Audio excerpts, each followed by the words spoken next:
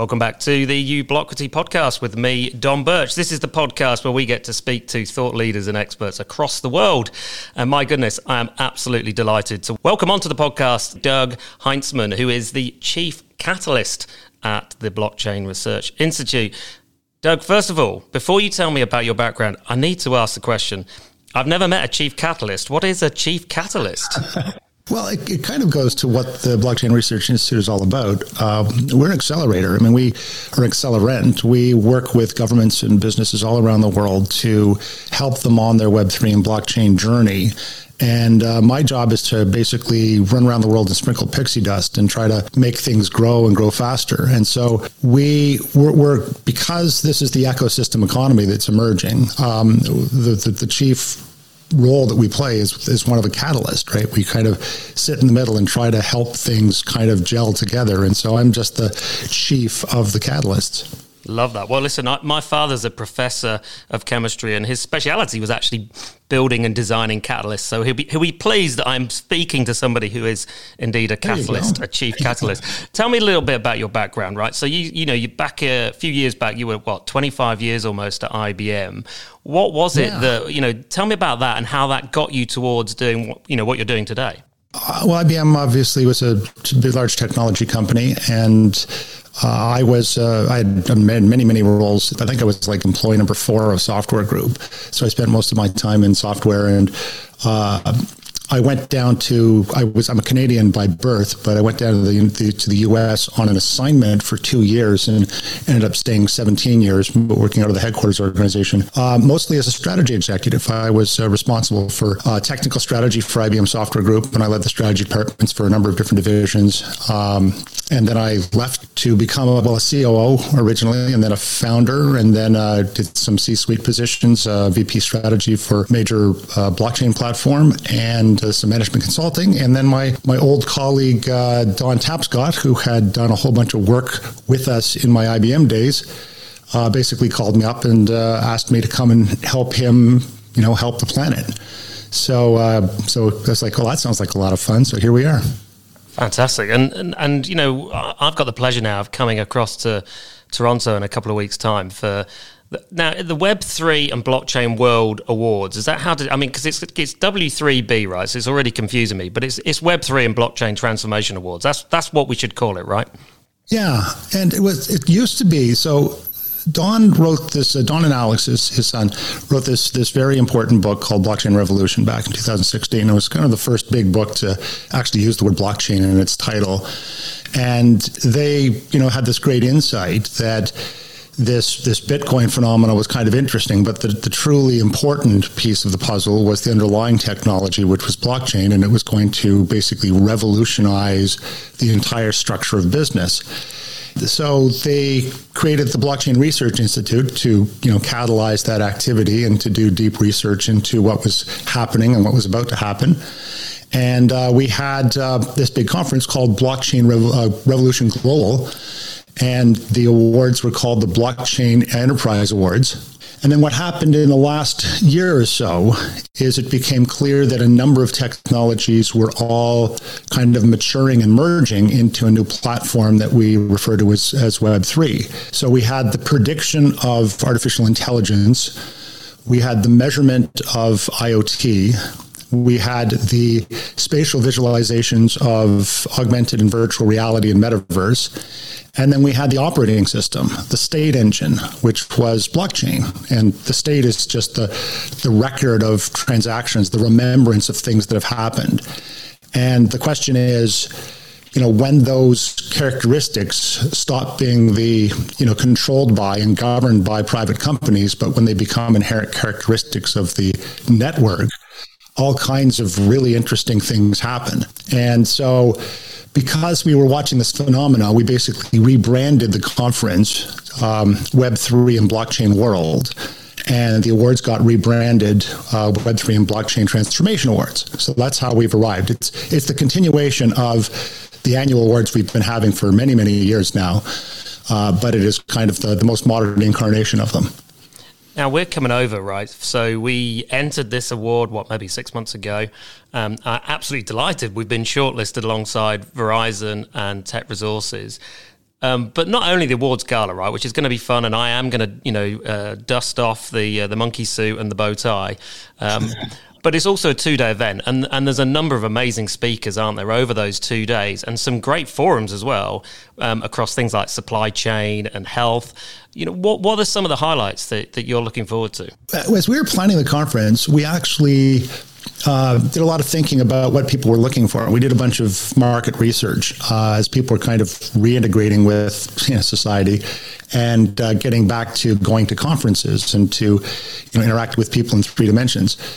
We've kind of moved past the knowledge economy where you went to a conference because there was a smart person that had kind of deep insight and they imparted information to you, to much more of a flow economy where the importance was being in proximity or participating in the dialogue and the conversation. And so we've kind of reimagined the conference to be much more experiential, much more dialogue, conversation-oriented, much more opportunities for networking and socialization. And we've themed it all around a Canadian wilderness camp theme. And so we've got fireside chats and main lodge gatherings and, campfire sessions, and, the whole decor is all kind of wilderness, and it's going to be great fun. And then, as you were mentioning, we have a number of specific streams that we're going to explore Web3 and blockchain in the context of things like digital assets, in distributed finance, or decentralized finance, in healthcare, in what we call blockchain for good, the whole ESG question, carbon, the carbon credit marketplace space. And then so people will be able to delve deeper into those particular areas and interact with world experts in those spaces as well as their peers. There's kind of 2 different approaches, and depending on where companies are, they tend to kind of towards one or the other, a bit of a mix. One is that you want to kind of interact with your peer companies to, garner insight into what the state of the art is and what the lessons learned are, and, where the blind alleys are, and, what's the art of the possible. But then there's a lot of companies that engage in these sorts of activities because they want to know what's going on in other industries, what lessons are learned in other industries, because they talk to their peers all the time. We very much thought of this as a bit of a gathering and much more of an experiential engagement with delegations coming from all over the world. You made me so excited just listening to the format and the way it's going to be run. I feel like I'm going to have to dust off my LL Bean now if it's like, Canadian awesome. Campfire, awesome, right? Great. I mean, I'm going to bring my bean boots. Why not? I want to fit right in. And I love this notion that, when I worked in the marketing sort of social media sector a few years ago, we'd go to places like South by Southwest. And one of the best things about being at one of those events was this kind of cross-pollination of ideas. At the time I worked for a retailer, but actually seeing what somebody was doing in a completely different segment, in a completely different world to yours. I remember seeing one talk, and it was about how in the future we'll be suing our own AI equivalent of ourselves, right? The AI version of Dom will be like wanting to leave the physical body of me and will sue me for that separation.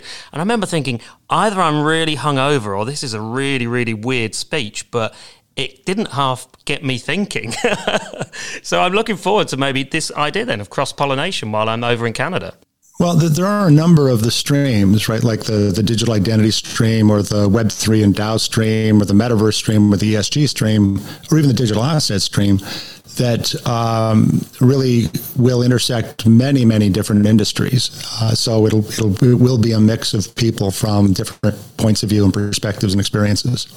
So let's talk a little bit about some of the sectors and some of the things that we're up to, right? So although we're a startup business here in the UK, we've teamed up with a consortium of companies actually to help build a solution for supply chains, and you really utilising the blockchain in a way that allows, I guess, people within a system where there is a lack of trust, and that could be where regulatory authorities, or it could be where people in a retail supply chain, even though they might have a customer, they don't really want to share all of their data.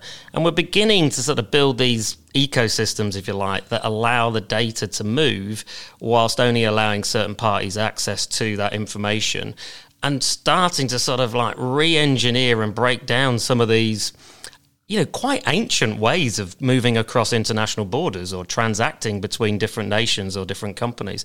It's a really exciting time. And just being able to put that out there and then wonder, what's everybody else up to in the world right now, is an exciting, it feels like a really exciting moment. And maybe that's just because I'm relatively new to blockchain. Is it still exciting for you? You've been around this industry and probably have been thinking about this for decades. I have, but it is exciting because it's kind of two major things are happening. One is that there happens to be, the maturity and the convergence of some very important technologies that aren't just disruptive technologies, but are foundational technologies. And it really is only kind of once in a generation that, systemic infrastructure, foundational technology emerges. And that means that, kind of all the rules change. So that on the one hand is exciting. The other part that's kind of exciting is that we have this artificial accelerant, right? Whenever human history, whenever society has kind of gone through a major stress, whether it's a war engagement or, some sort of significant economic stress, first of all, there is a tendency towards quality. A lot of the excess and frivolity gets kind of shed out of the system. But there is an opportunity to fundamentally rethink how things are done, and there's a lot of innovation that kind of pours in. And I think supply chain is actually a really good example. The pandemic has exposed just how unbelievably fragile our supply chains are. The number of containers that are stuck in North America and in Europe and not going anywhere, and the number of ships that are just kind of floating around without port access, and the cascading effect through the supply chains that's just been devastating to planning. The overcapacity, undercapacity, overstock, understock issues in many different supply chain bases are kind of have come to the fore. And even cold chain issues, because of the distribution of vaccines and various different therapeutics, has kind of also, reared its head, and people are kind of looking at it. And so I think as a result, the whole space will probably accelerate its innovation. It was a bit of a laggard in digitization, but I think about 5 to 8 years of innovation are going to be squeezed into the next 18 months. And that's kind of exciting, especially when this technology is emerging. And the other piece of this puzzle is thinking about just how broad the problem space is, right? The idea of transparency and a common ledger that different pieces of the supply chain can have visibility into so that they can plan better.